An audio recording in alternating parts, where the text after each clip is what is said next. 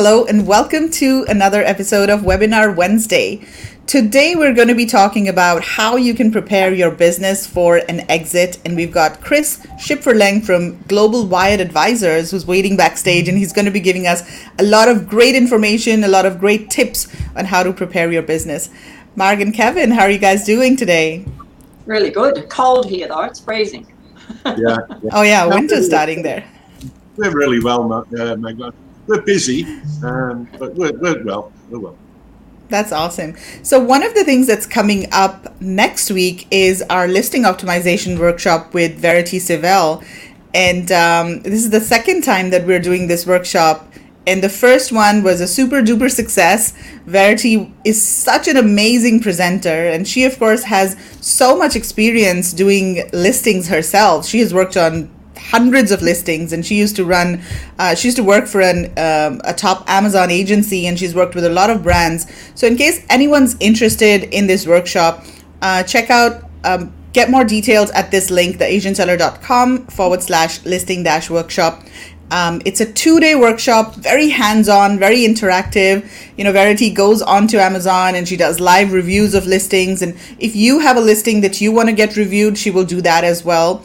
And we also talk about keywords, and Verity's got this really advanced worksheet that she has that she calls a keyword bank. So when you're just starting out and you have all of these keywords that you want to document and put together on a spreadsheet, she's got a really nice template to help you do that as well. And so, yeah, very comprehensive workshop where we talk about everything that's related to listings, whether it's images, title, description, A+ content, branding. Oh my God, it's just so much. I think she's got like 200 slides or something. It's great value for anybody that's sort of at that stage. And it's super value, and Verity's super helpful too. Yeah, she's amazing. Yeah, and she will, of course, she records a lot of additional videos as well, apart from the workshops. You've got the workshop replays, plus all of the templates and documents that she gives, plus she's recording, a couple of other videos as well. So there's a lot of information that you get, and it's great for newbies. It's absolutely amazing for newbies, but it's also really good for experienced sellers who, maybe already have well-established listings. So highly recommend it. Definitely check it out. Okay, so Marg, what else did you want to talk about? I'd just like to say we're happy to say that India is looking like it's opening up. I mean, a lot of the factories are now, slowly coming open. Everything's coming out of lockdown, which is great, which means we can actually plan our next Viz show and our launch of our brand new website. Excuse me, my dog. Even Bryson is excited. Excuse me, he's being naughty. Hopefully, by the another 2 weeks or 3 weeks, we should be doing our first Viz show again after lockdown, because all the suppliers will be able to get to the factory, and we'll be able to do we've got lots of surprises too coming up. So wait for that. Awesome. And I'd just like to say, Magla, that the donations for Depalia have sort of increased significantly over the last sort of week or so, and we sort of made it over the 10K mark, which sort of make you happy. It makes me very happy. The donations, it's creeping in slowly every day. I'll go look, and it's sort of creeping up. So it's fantastic. I mean, it's fantastic. We can't thank people enough for taking the time to donate and to take it on board. And if anyone's interested, yesterday Payman SZ did an interview with Jaswant Kaur, who's the one of the directors of Depalia, and it's a beautiful interview, isn't it, Marg? Yeah, no, it was good. Really nice. Yeah, really and nice, so very inspiring. Please go and have a look at that. And she's a very inspiring lady, and got a beautiful smile, beautiful heart. And Payman sort of brings the best out in her, I thought. Yeah, very heart-to-heart conversation. Yeah, right. Yeah. So, Yeah, and if anybody wants to donate, please go ahead and do that. This is the donation link right on your screen right now, and we are basically giving out dry ration kits to people, to underprivileged families in India who are affected by COVID. And we've already given out donations to over 200 families. And as more donations come in, we'll be supporting more families as well. So please go ahead and donate. Every little bit counts. Links there, The folks. 4 cups Yeah. of coffee. Hey, people! 4 cups of coffee feeds these families for a month. So I think Exactly. if you think about that, $20, and you're feeding a family of probably 4 or 5 people for a whole 4 weeks. It's not much to sacrifice. Yeah, All right. $20. We've got to get back to Chris before he disappears. Yeah. Okay, let's invite Chris on stage now. Hi, Chris. Thanks for waiting so patiently backstage. Hey, no worries. I was going to play a joke and hide under my table. It completely disappeared. So Here he is. He's under that's there. right. That's right. Just bring up a couple puppets to talk about. Make it way more Awesome. interesting. Great. Well, Chris, thank you so much for joining us today over here. So we're going to have a really interesting conversation, and there's so much happening in this industry right now. So we're very excited to learn more about what you have to say. But first of all, tell us about yourself and about your company as well, Global Wired Advisors. Yes, I will. So my apologies for my hair. It's quite humid here in Charlotte, North Carolina. So by the end of this webinar, my hair actually may look like Kramer. So you gotta just bear with me. But so a little bit about myself. We're Global Wired Advisors is a lower middle market investment bank. We're focused on digital consumer, and really what that means is we're focused on any type of companies that are within a specific range of EBITDA or revenue, typically around 5 to 6 million, going up to 50 or 60 million, that have a consumer product focus within some type of e-commerce channel, whether that's direct to consumer or that's an Amazon-based business. But that's a little bit about kind of the overview of who we are and what we focus on as far as criteria. Now, what do we do day in, day out? We work with sellers and business owners in particular, really who are looking to for that strong liquidity event. They've built up an incredible business. They've spent a lot of blood, sweat, and tears, a lot of sweat equity getting the business to a point. And a lot of folks who are listening today may be in the beginning phases of that, and some folks who are listening may be in a little bit more of that mature phase. But once you're ready to take your business through a real strong process and put it in front of the right buyers, Global Wired Advisors is heavily focused on what we would call the correct term is sell-side engagement. That's just a really cute way of saying we can help you, we can help sell your company. As an investment bank, we do have other products that we do offer. We do help with some capital raises, but typically when it comes to specific capital raises, they need to be in a certain specific size. And then we also work in what's called buy-side engagements. So just to kind of round out what we do in terms of product, we'll have private equity funds. They'll reach out to us and they'll ask us to specifically hunt for, a strategic business within a specific vertical or specific category. Recently we just had a pretty decent size private equity fund reach out to us and they said, hey, we just created a fund, and it's funny. Private equity, they're so creative. It was fund number 4, right? They had fund number 1, fund number 2, and now there are 3, and now 4. And that particular fund had an investment thesis and a strategic, thesis to go after the furniture category. And so they actually called us and said, hey, we're looking for businesses within a certain criteria. We want your help to go hunt for these particular type of companies and make introductions. So that kind of rounds out what we do. 99% of where we're focused, just given where the market is, sell side engagements. The market's just so frothy. There's so much, we call it fast money, that's pouring into this particular part of the capital markets. That's pouring into this space. And they're really materializing in the form of what we call roll-up funds, aggregator funds that are looking to purchase, lots and lots of cash flow positive Amazon-based businesses And there's also roll-up funds or aggregator funds that are looking to purchase Shopify-based businesses as well. There's really starting to become some real segmentation. And I'm starting to have some early conversations with some funds that are looking to buy Amazon consulting agencies and also digital marketing agencies. So yeah, it feels a little bit like an Oprah episode right now. You know, you get money, you get money, you get money. It's becoming a little bit ridiculous, to be honest. So, you know, you got a lot of noise, and how do you cut through that noise? You know, how do you find an expert who can really help you, you know, discern between what's a really good fund, what isn't a good fund, you know, what's the right path for your business, what isn't.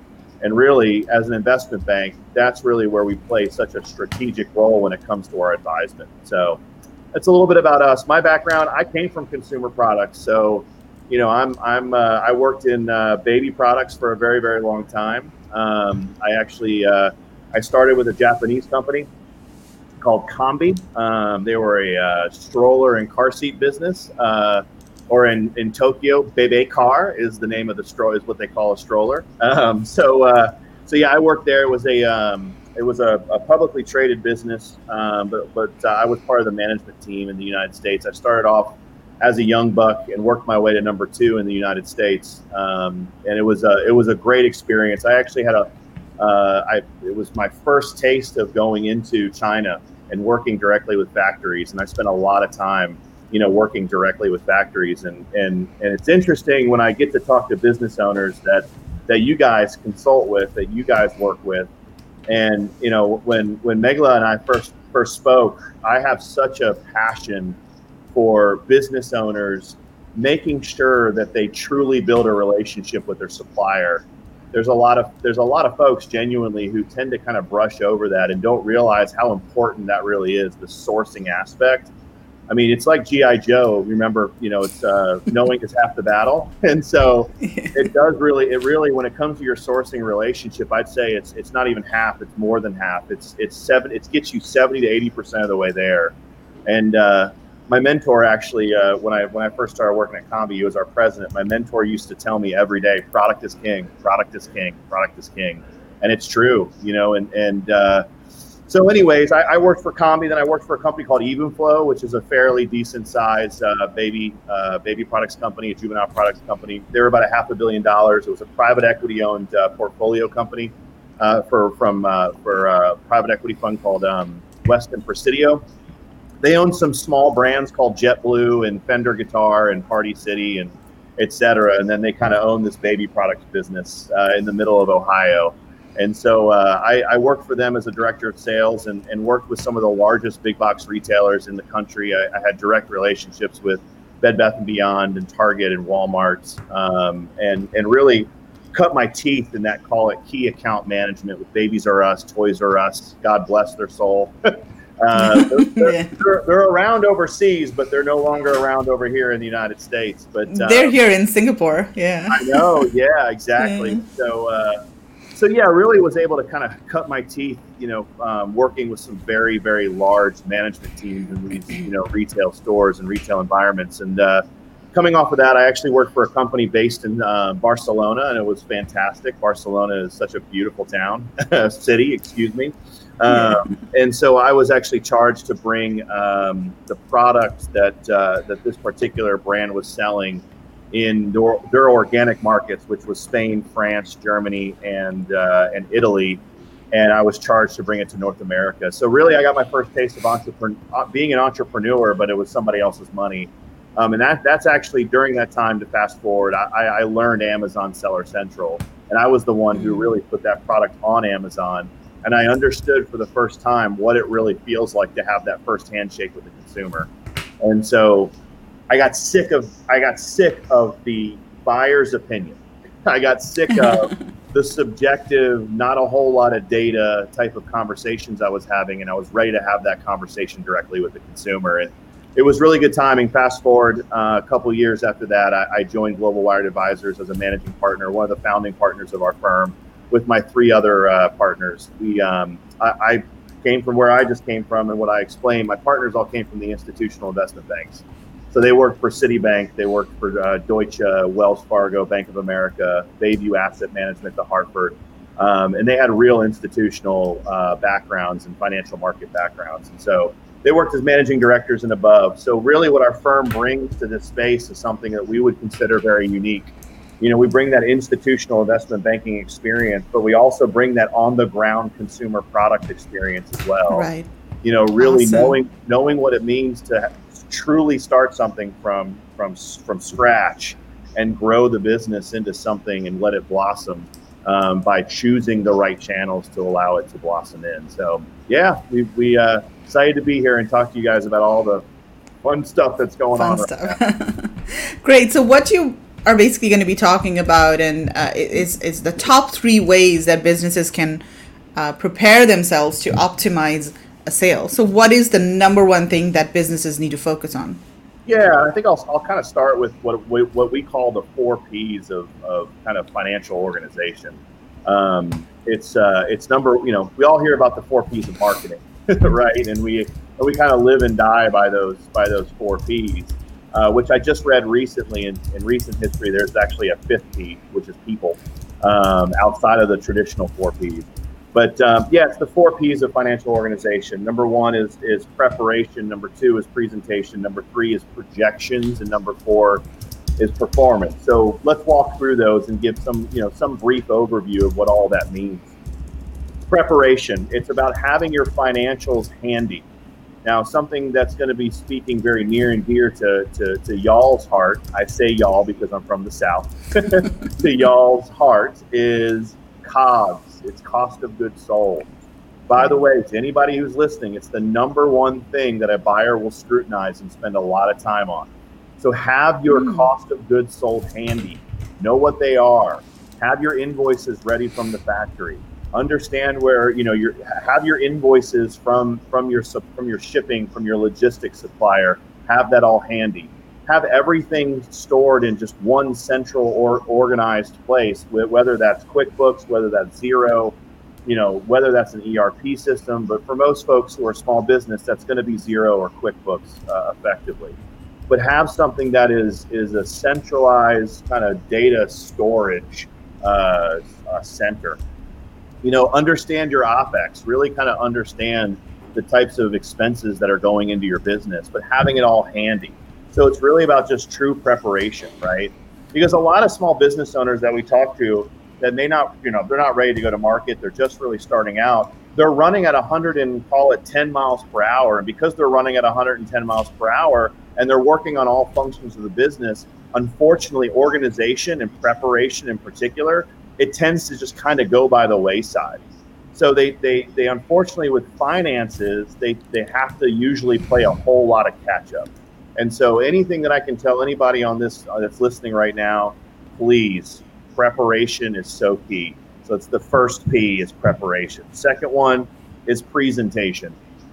This is something that, you know, a really good accountant or really good bookkeeper, when you're ready to go to market, this is something where we spend a lot of our time, at least with our employees, is a presentation of your finances, right? So what does that actually mean? It means preparing the materials in the way that the buyers would like to see them. So what does that look like? Well, first off, in its most simplest form, it's not cash basis, it's accrual. So understanding the difference between those two is really key. And in essence, any really good accountant, any really good bookkeeper will understand the difference. And you want to start from day one having accrual-based P&Ls and accrual-based finances. So that's kind of number 1, cash versus accrual. The other one is having a true statement of EBITDA. Now, in a lot of cases, businesses are typically too small to kind of state the EBITDA, but it's really understanding what your net profitability looks like. And then, of course, depending on the size of the business, you either state it by the financial metric EBITDA, earnings before interest, taxes, depreciation, and amortization, or you state it as net profit, and then you have what's called SDE or seller discretionary earnings. If you're an owner operator, you're going to add back the specific line items on your P&L that are owner related benefits. But it's really having that statement and having it very clear. So everyone who's looking at your P&L, yourself well before a buyer for many, many, many months, understands the true financial profile and the net profitability of your particular business.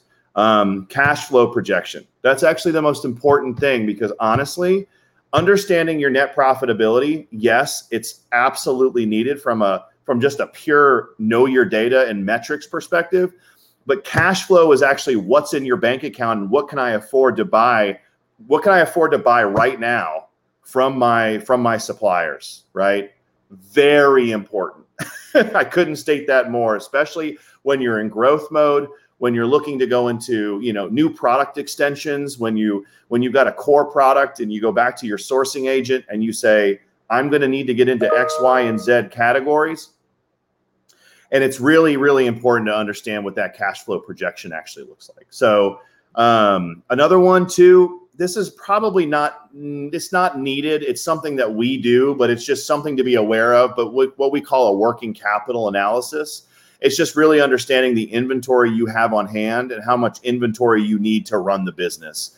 I'm going to skirt by that pretty quickly, because truthfully, that's really something that we work on when you're ready to go to market and when you're ready to exit the company. We really dive in, we take a look at your inventory profile, and we put together what's called a working capital analysis to understand at this given moment how many months of inventory is really needed to drive the business, how many turns per year is really needed for this particular company. And oh, by the way, how can we get better at that, right? A balance sheet, again, pretty simple. It's something that a great accountant will always do for you, but you got to understand your balance sheet. What are your liabilities and what are your assets? It's pretty simple. So I think all of us understand a balance sheet, so I'll skirt over that. But here's two other points that I think is really important to understand. And this is really, really, really good to do well before you decide to exit. Understanding your unit economics. And what I mean by that is you start to get really granular on the SKU level of understanding how much profitability each SKU is truly driving towards your bottom line. How is it flowing directly into your bottom line? And really being able to analyze SKU by SKU the type of profitability that particular SKU is driving. And or if you have a SKU that might be what you consider a loss leader, is it actually doing its job to then drive true accretive profit to all the other SKUs that it's going to parlay into, right? So understanding your true unit economics. I would even go a step further. And if you are in different channels and not just say Amazon, then understand your channel economics too. Understand kind of, what is Shopify driving in terms of the true economics of my business versus Etsy versus Amazon versus wholesale, and being able to really and work with a strong accountant and a strong bookkeeper to piecemeal all of that out and look at it in its own silo to see how it's benefiting the overall financials and how it's flowing into your bottom line. Very, very important. These are all things in terms of presentation that's really, really good to get a handle of well before you talk to anybody like us and well before you even think about exiting your business. Because really point blank, if you decide never to exit your business, these are really, really, really good business practices, period. If you walk into any type of corporate environment, which I'm sure I didn't have a chance to hear your backgrounds. You got to hear mine. But if any of us have worked in a corporate environment, we know that when you talk to a CFO and you start talking about budgeting and you talk about planning and you talk about projections, these are all the conversations that go into a complex organization. Really good business practice. So number 3 is projection. So we went through preparation, we went through presentation. Now we're going to talk about projections. It's something a lot of people hate doing and a lot of people are terrible at. And guess what? There are a lot of experts who are not that great at projections and sales forecasting. But the point is to really dig in and try and understand from a budgeting perspective, by unit, by channel, a true projection of where the company is going. So get really good at that exercise, because when you go and it's time to really present your company to a very large buyer set, this is going to be something where if you nail it and you're good at it and you have a view of where your business is headed, it's going to impress the acquirer, because they're going to then have lots of confidence in the way that you look at your business, the way that you understand your business, and they're going to have a lot of confidence and believe you about where the company is going. So it's a by channel, by SKU exercise. And it's also then, we'll get into this later, ties into the product roadmap, right? Where else am I going? How am I going to budget for that? And also what's the support mechanisms from a marketing perspective that are needed to prop up the new product roadmap and the product extensions that I'm getting into, and also the NPD or the new product development I'm deciding is needed for the business. So finally, performance. The final P, it's performance. It's being able to look at everything and update all of what we just said in real time effectively. What is the performance of my projection? So, we used to do this a lot at every company that I worked at in my former life, as I like to say. Every single month we would have actuals versus budget, and we would compare. And really what we're doing is we're just trying to get really tight on becoming better at our projections, because they flow into ordering from your factory. They go into, inventory and supply and how much inventory is really needed based on the projections and the sales performance of the company, right? When you're on Amazon, how many units are you now selling per week? And if I decide to then run a few promotions, how is that going to affect? How did I forecast the effect of those promotions? And then how did I actually do? And now I can inform myself for the future on how those things will react when I decide to do them in the future, right? So it's about really just taking the time to understand the performance. And look, I get it. I'm a co-founder with 3 other guys, and we do a lot of work, even though we've got a pretty robust staff. And it can be tough sometimes to pop your head up and raise yourself above the clouds and look at your business in totality. I totally understand that. But if you surround yourself with a really good team of whether that's an outsourced accounting team, an internal accounting team, a fractional CFO, just surrounding yourself with a really good, call it accounting or finance team, it will allow you to free up some time with this particular function, finances, to stop and really understand what's going on with this particular function. So yeah, I would say it's the 4 Ps: preparation, presentation, projections, and then performance.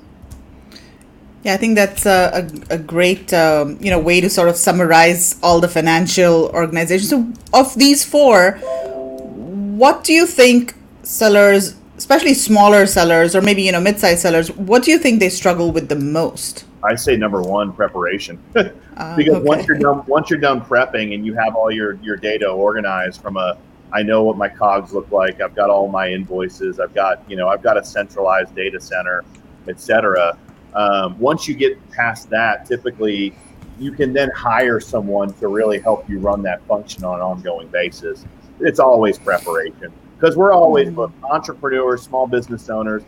We're always busy just being in the weeds and trying to work on the business and trying to strategize to where the company is going. And we tend to trip over a lot, just those granular details, because we're just so laser focused on making sure the product is good, the product has arrived, and the product will sell. Exactly. So Trish has joined us here. Hi, Trish. How's it going? Trish is still on vacation. No, yeah, Trish is up on sunny Queensland coast now. Hi, Chris. How are you? Yeah, key preparation is always key. It doesn't matter what you do, whether it be a game of golf. It's sort of like the preparation. If you don't sort of have time for the preparation, sorry, I have to keep going back to golf, girls, but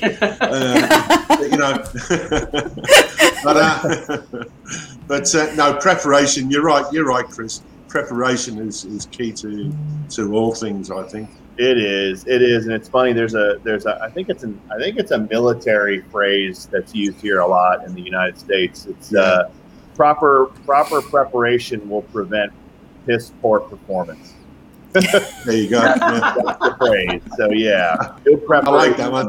Will prevent that performance. So yeah. I had a former CEO that just used to say that all the time. So.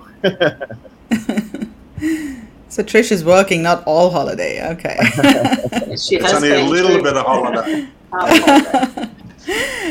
Okay, so what's the next thing that we're going to be talking about? So first was financial organization. That's the number Yeah. one thing. I'd say the next thing that's a natural progression, just based on what we talked about, which is understanding your projections. It really does flow right into a product roadmap. I think there are a lot of business owners that we speak to who will work very, very hard on a hero product. Will work hard on it's all very short term and transactional SKUs, right? I just need to get more SKUs. I need to get more colors. I need to get more variations. And it's all very short term and highly transactional. And what we have run into from a minority perspective is business owners who have actually plotted out a full roadmap for the next, call it 2 to 3 years. And it really is key. I mean, we've got some very tangible evidence that when you take the time as a business owner to plot out the product roadmap, and it passes what we call a true sniff test. It's defendable. It doesn't look like you just did it in a matter of 30 minutes, like my kids like to do sometimes for homework. You really took the time to think through where the business could go, and then you tie it into the projections, and then you also tie it into the support mechanisms, which really are marketing dollars to support the launch and sustainability of that product roadmap. It just brings a whole new level of confidence to the business, and potential acquirers then start to get really excited about the forward opportunity. And really, if you boil down an exit, right? A lot of folks say, well, it's the trailing 12 months and it's a multiple on the trailing 12. Yes and no. Yes, that's the financial metric that a lot of folks will look at, and a lot of very sophisticated capital will look at. They'll take your trailing 12 months, they'll apply a multiple, but what drives the multiple up is the forward opportunity. And if you've got that mapped out and you've already thought through what that forward opportunity looks like, because they're not buying, an acquirer is not buying your past. That's what they're just basing the value of the business on, but it's going to drive up the value if they become highly confident in where the business is going. And so really kind of mapping that product roadmap out, highly important when it comes to an eventual exit. And if you haven't gotten there yet and you come to our firm and you've got a really nice brand, you've got a really great business, we know that, of course, taking you through a process is going to get you a really strong trade. We're going to spend a lot of time with you on the forecasting element, and we're going to spend a lot of time on the product roadmap, because it's really important to project out to a large list of acquirers. So when you say product roadmap, do you mean that the seller should have a brand, or maybe the product categories that a seller chooses should have a lot of related products that can be added to the brand on an ongoing basis? So let's say, I don't know, home decor, for example. I mean, that's very broad, of course, but let's say, somebody's doing, I don't know, candle stands. So is that maybe, too narrow of a niche, or is maybe baby products? That's a better example. So let's say somebody does baby products. I mean, what exactly are people looking for? Yeah. Great. For instance, I've got 2 client examples I can give you in baby products, since you brought it up.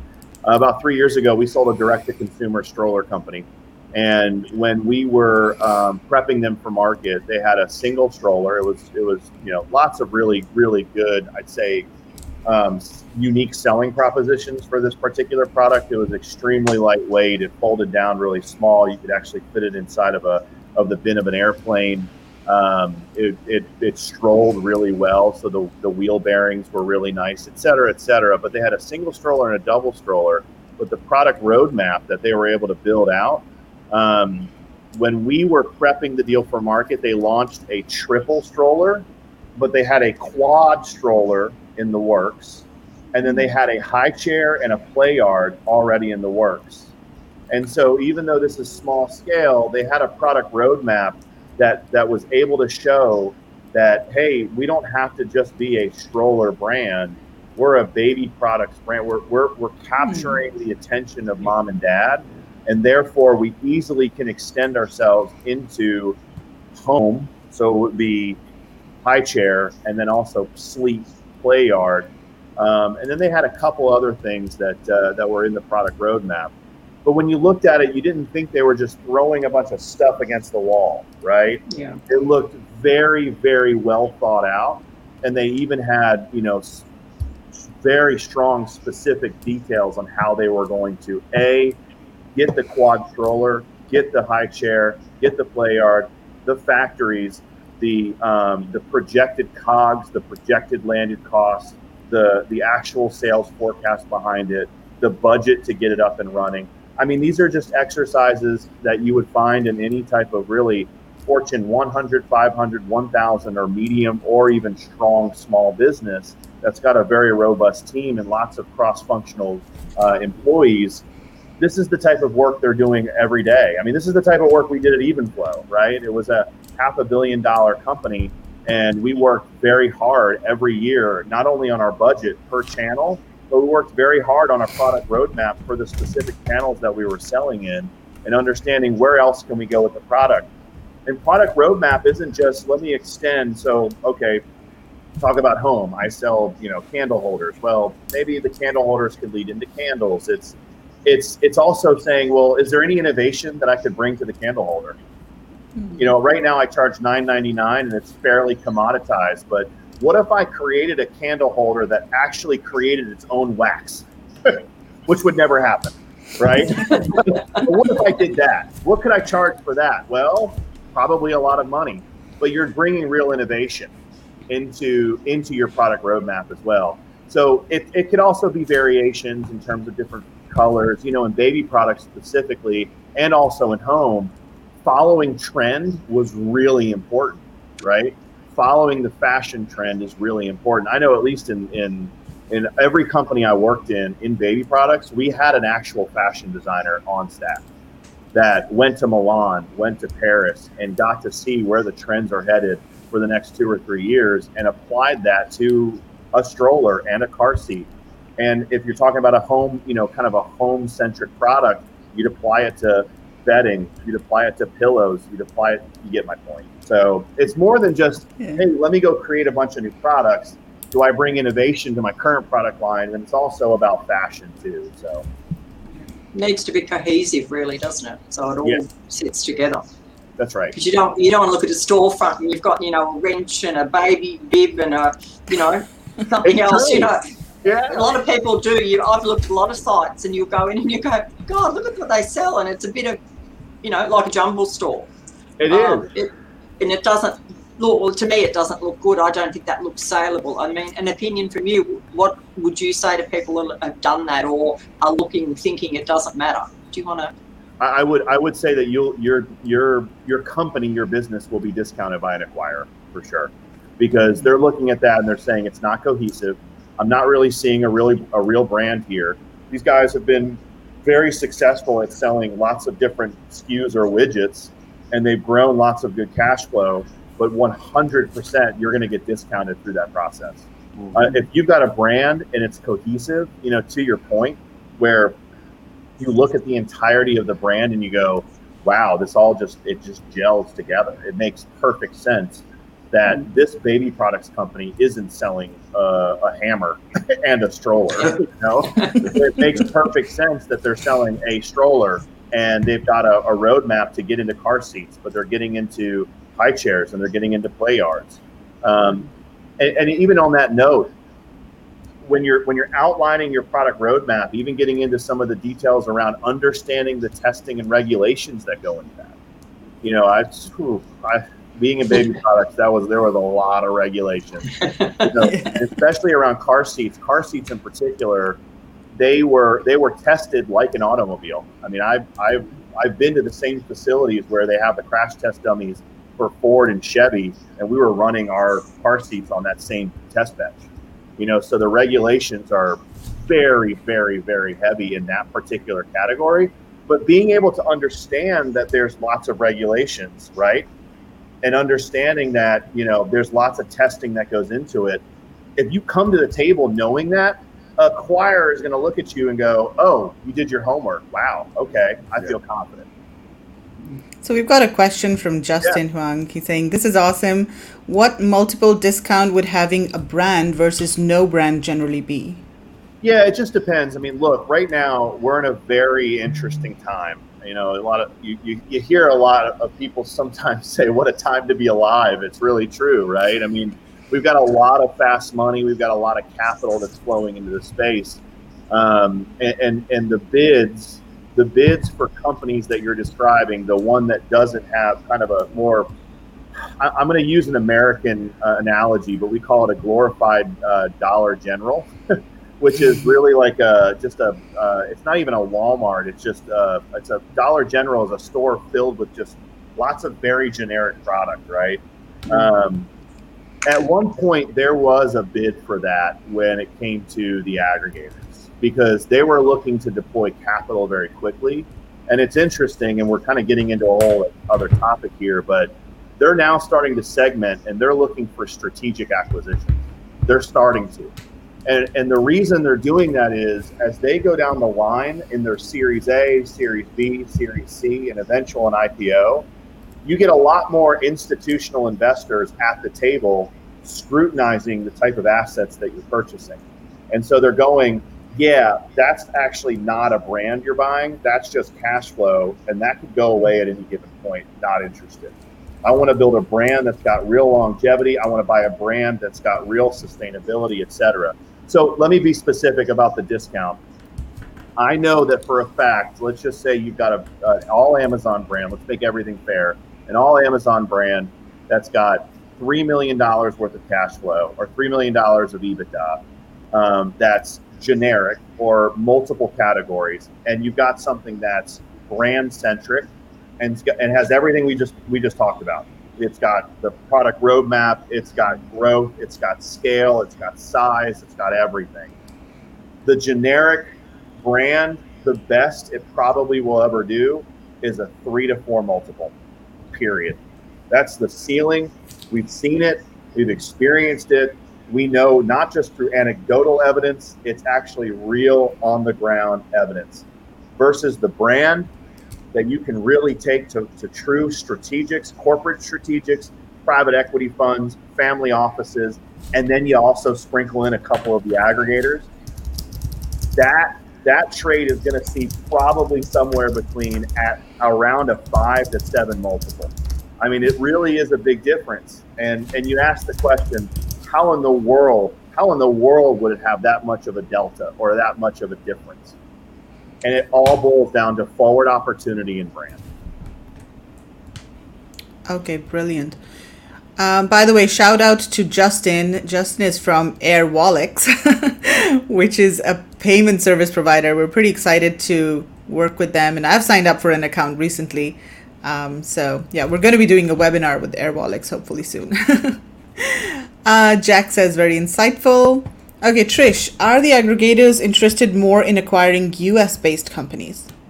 No, they're fairly agnostic when it comes to where the company is domiciled. And I think that's really the specific question that Trish is asking. You know, it's interesting. I mean, aggregators have really brought an opportunity for, I call them international brands, and you could call them domestic brands. Oh. But that's like we're We like the sound of that. So, but these aggregators have definitely brought an opportunity to, what I would consider international brands to go through real acquisition and real trade. The reason is, prior to any of these funds, and it's all venture debt. It's very small equity and lots of debt, which we can get into a lot later. But before any of this cash, this fast money came into the scene, if you weren't domiciled in the United States, then you really could not get an acquisition done. It was very difficult because you couldn't exercise what's called an SBA loan. So if you were of a specific size, and typically that's, call it 5 million of revenue, 6 million of revenue, it was really difficult to get an acquisition done if you were not domiciled in the United States, because the SBA loan is a small business administration loan. It's backed by our government. It's actually what they call wrapped by our government. So if you default on it, the government's going to back it up to 90% or 70%. And so it's a really kind of safe way. Plus, any one of us, if we wanted to go buy a business and we lived here in the United States and we had a great credit score, we could go and obtain up to $5 million of a loan by only putting 10% down. So it was a really, really, really good vehicle to go and acquire businesses as a private investor or a pool of private investment. And so then aggregators came on the scene, these roll-up businesses, they got a ton of fast money, and now they've got their coffers and bank accounts just completely full, and they want to go deploy this capital as fast as possible. And so it's giving opportunity to pretty much everyone globally. Okay, so the second one is product roadmap. Then what is the third thing that companies need to prepare for? Yeah, so the third thing is know your stinking data. Just know it. Please know it. Have an understanding, have a perspective, and then please have a view on your data, right? If I start having conversations with you and you're 6 months out, even 12 months out, from going to market and going through a process to sell your business, and I ask things like, what's your CAC? What's your AOV? What's your LTV?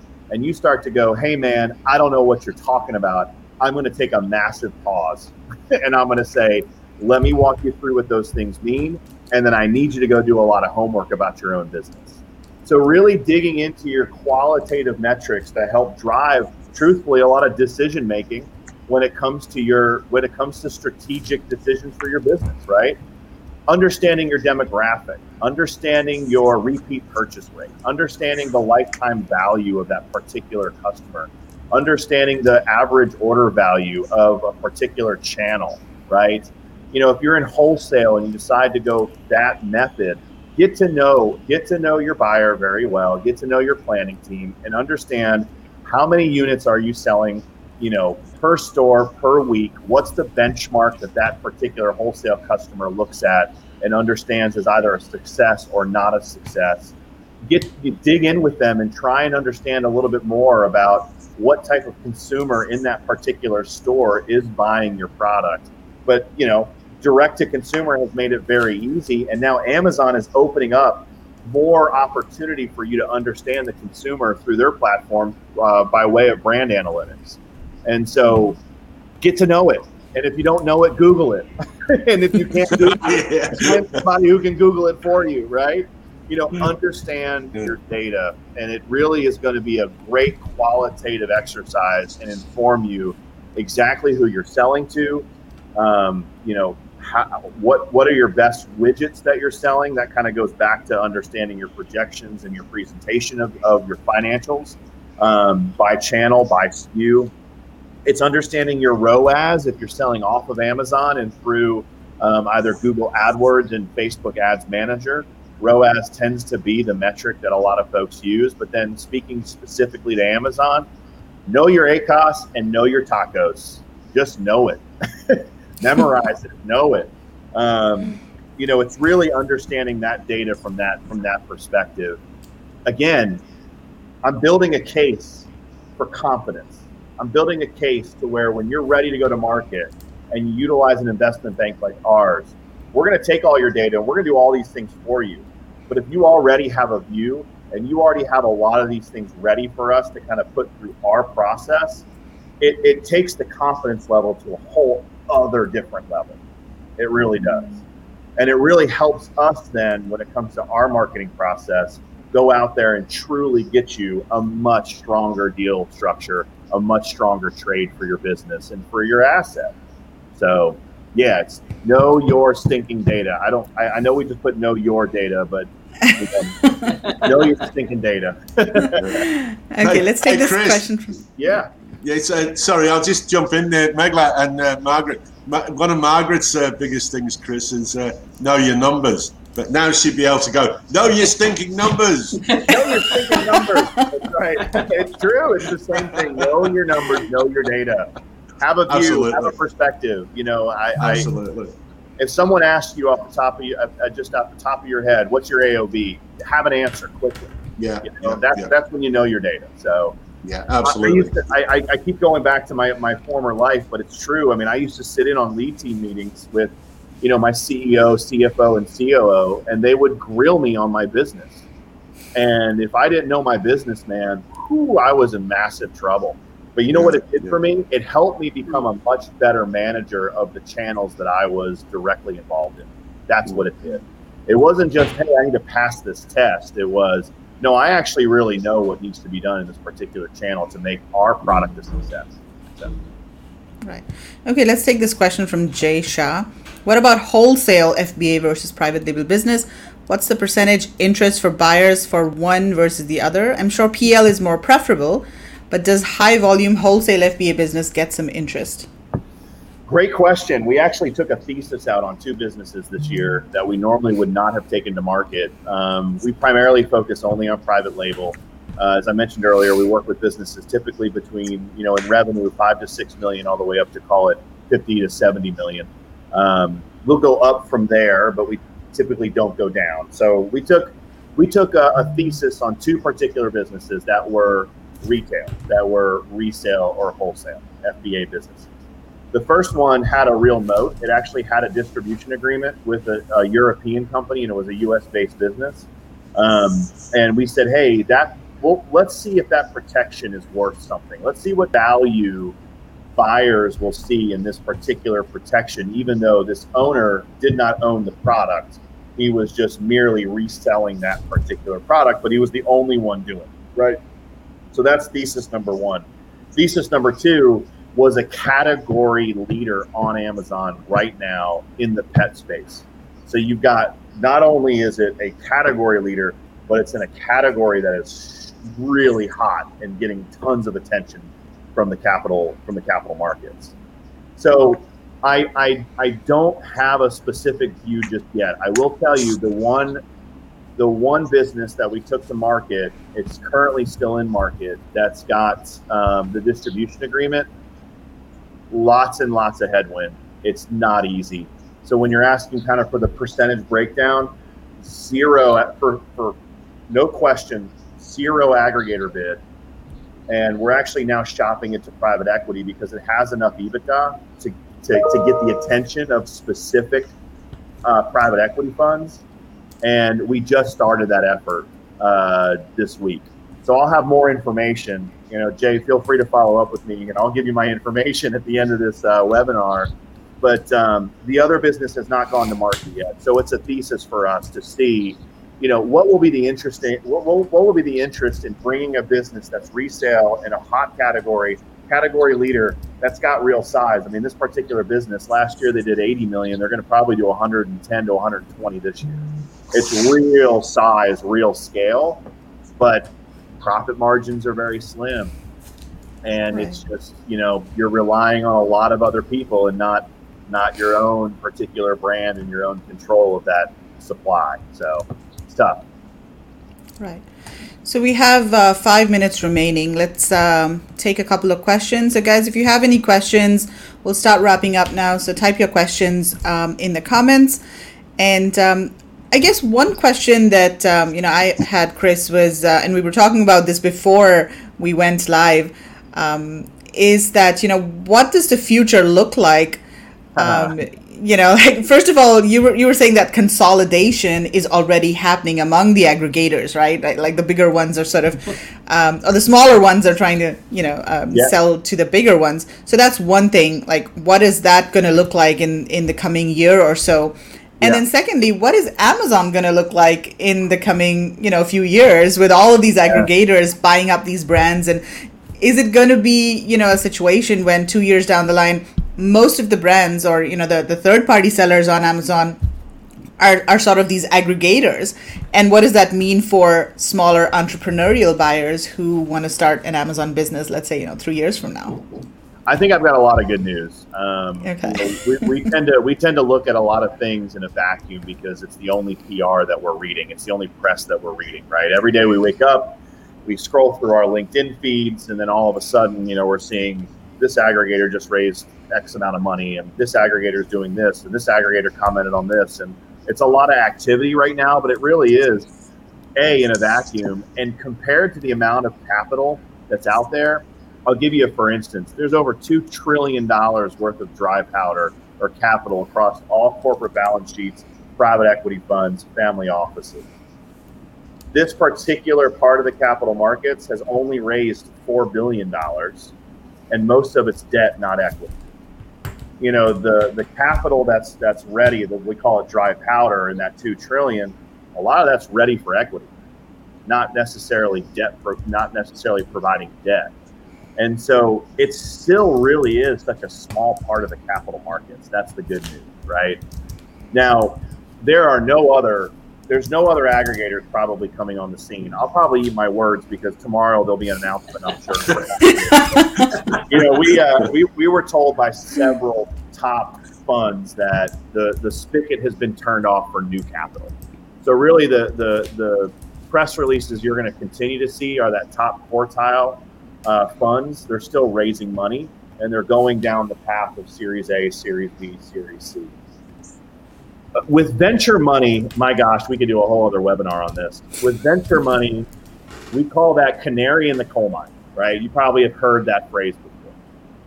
And when you talk about a canary in the coal mine, really it's a way of describing something that hasn't been proven yet. Let's see what happens to the canary, right? So that's typically venture money. That's the fast money that comes in.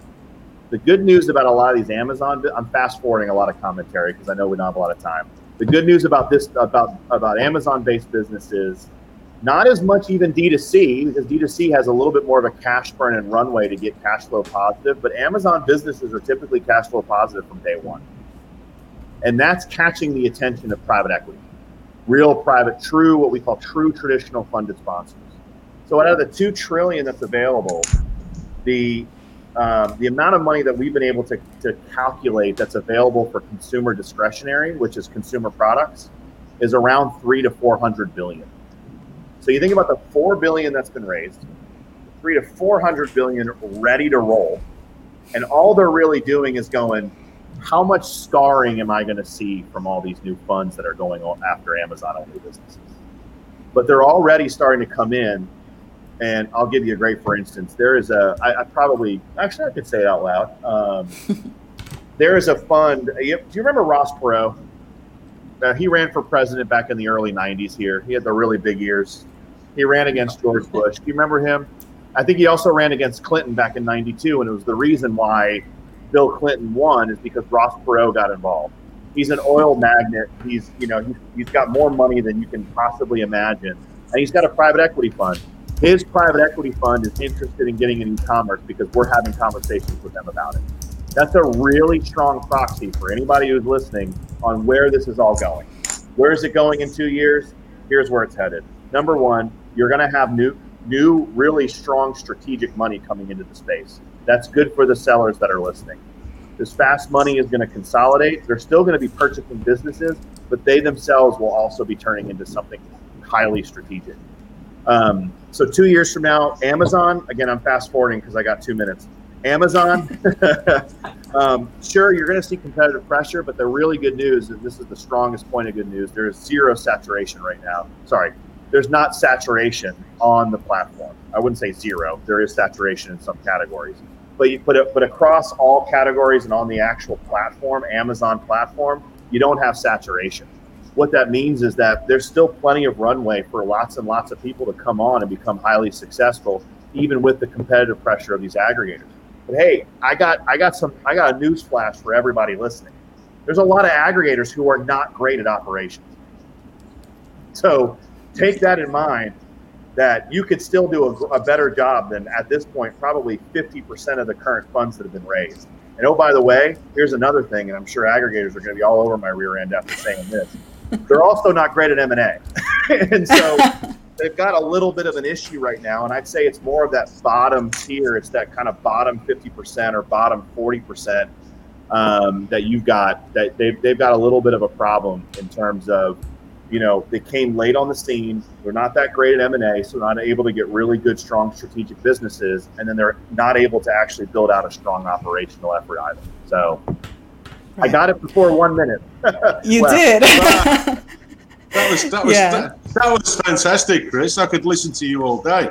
Yeah. I really could. And I mean, I know we've got to sort of cut it short today because we do have another thing to do right after this. But man, I don't know about Megla, Mag, we could listen to, and I'm sure the conversation around, the exit numbers. I mean, we find that, myself and Mag, we find numbers and data sort of, we love that side of it. It's important. And we try to educate people that we know. Look, guys, know your numbers. Don't go into business if you don't know your numbers. Don't go there. It's true. You're entering the lines then. So. Well, look, anybody who is a great pilot is a pilot who can fly both from an instrument perspective and a visual perspective. And the easiest way to fly a plane is from a visual perspective, and the hardest is through an instrument. And that really is a good analogy on understanding your business, is flying IFR. It's flying through from your instruments and your data.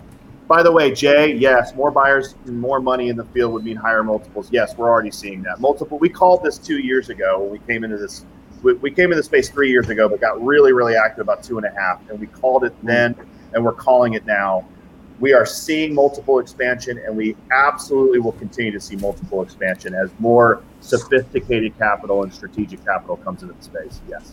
Yeah. Can I just say one thing to everyone listening? Sorry, Megla, that I know Chris is talking $5 million businesses, but look, if you're out there and you think, I'm never going to get to that, what he said, you still need to take into account, even if you're going to maybe sell it for, $400,000 business, if you're making good profit, there are still aggregators and brokers out there doing those sales today. So don't think this doesn't apply to me, and turn this off, go back and re-listen to it, because it's exactly the same principle, whether you're selling a $5 million business or a $500,000 business. So you'd agree totally, Chris, I hope. 110%, I completely agree. This is really what we're talking about, isn't preparation for an exit. What we're talking about is great business practice. That's what we're talking about. Yeah. So I'd agree, 110%. So thanks for putting up with me and my sweaty forehead this entire time. That's Seems a bit over here. It's cold. We're not tired. I think we need to bring you back for another webinar, Chris, because there's a lot. Yeah. Is it okay to display your email address? Would that be okay? Okay. Okay, cool. And by the way, so here's... Oh, sorry, Megla. I'm sorry. Go ahead. No, I was just saying, here's Chris's email address in case anyone wants to get in touch with him directly. Yeah. Yeah, and look, we're altruistic and we're quite helpful. So, to Margaret's point, if you're only stamping 300,000 or 400,000, but yet you still need some really good advice or some good resource, there's my email. Email me. Just ask me lots of questions, and I'm happy to help. Awesome. Well, thank you so much, Chris, for your time today. It was very insightful, really good information. Thanks a lot. Awesome. Thank you, guys. Take care. Thanks. Bye. All right. Pleasure. Thanks a lot, guys, and we'll see you next week for another Webinar Wednesday. Bye. Yeah. Bye, everyone. Bye.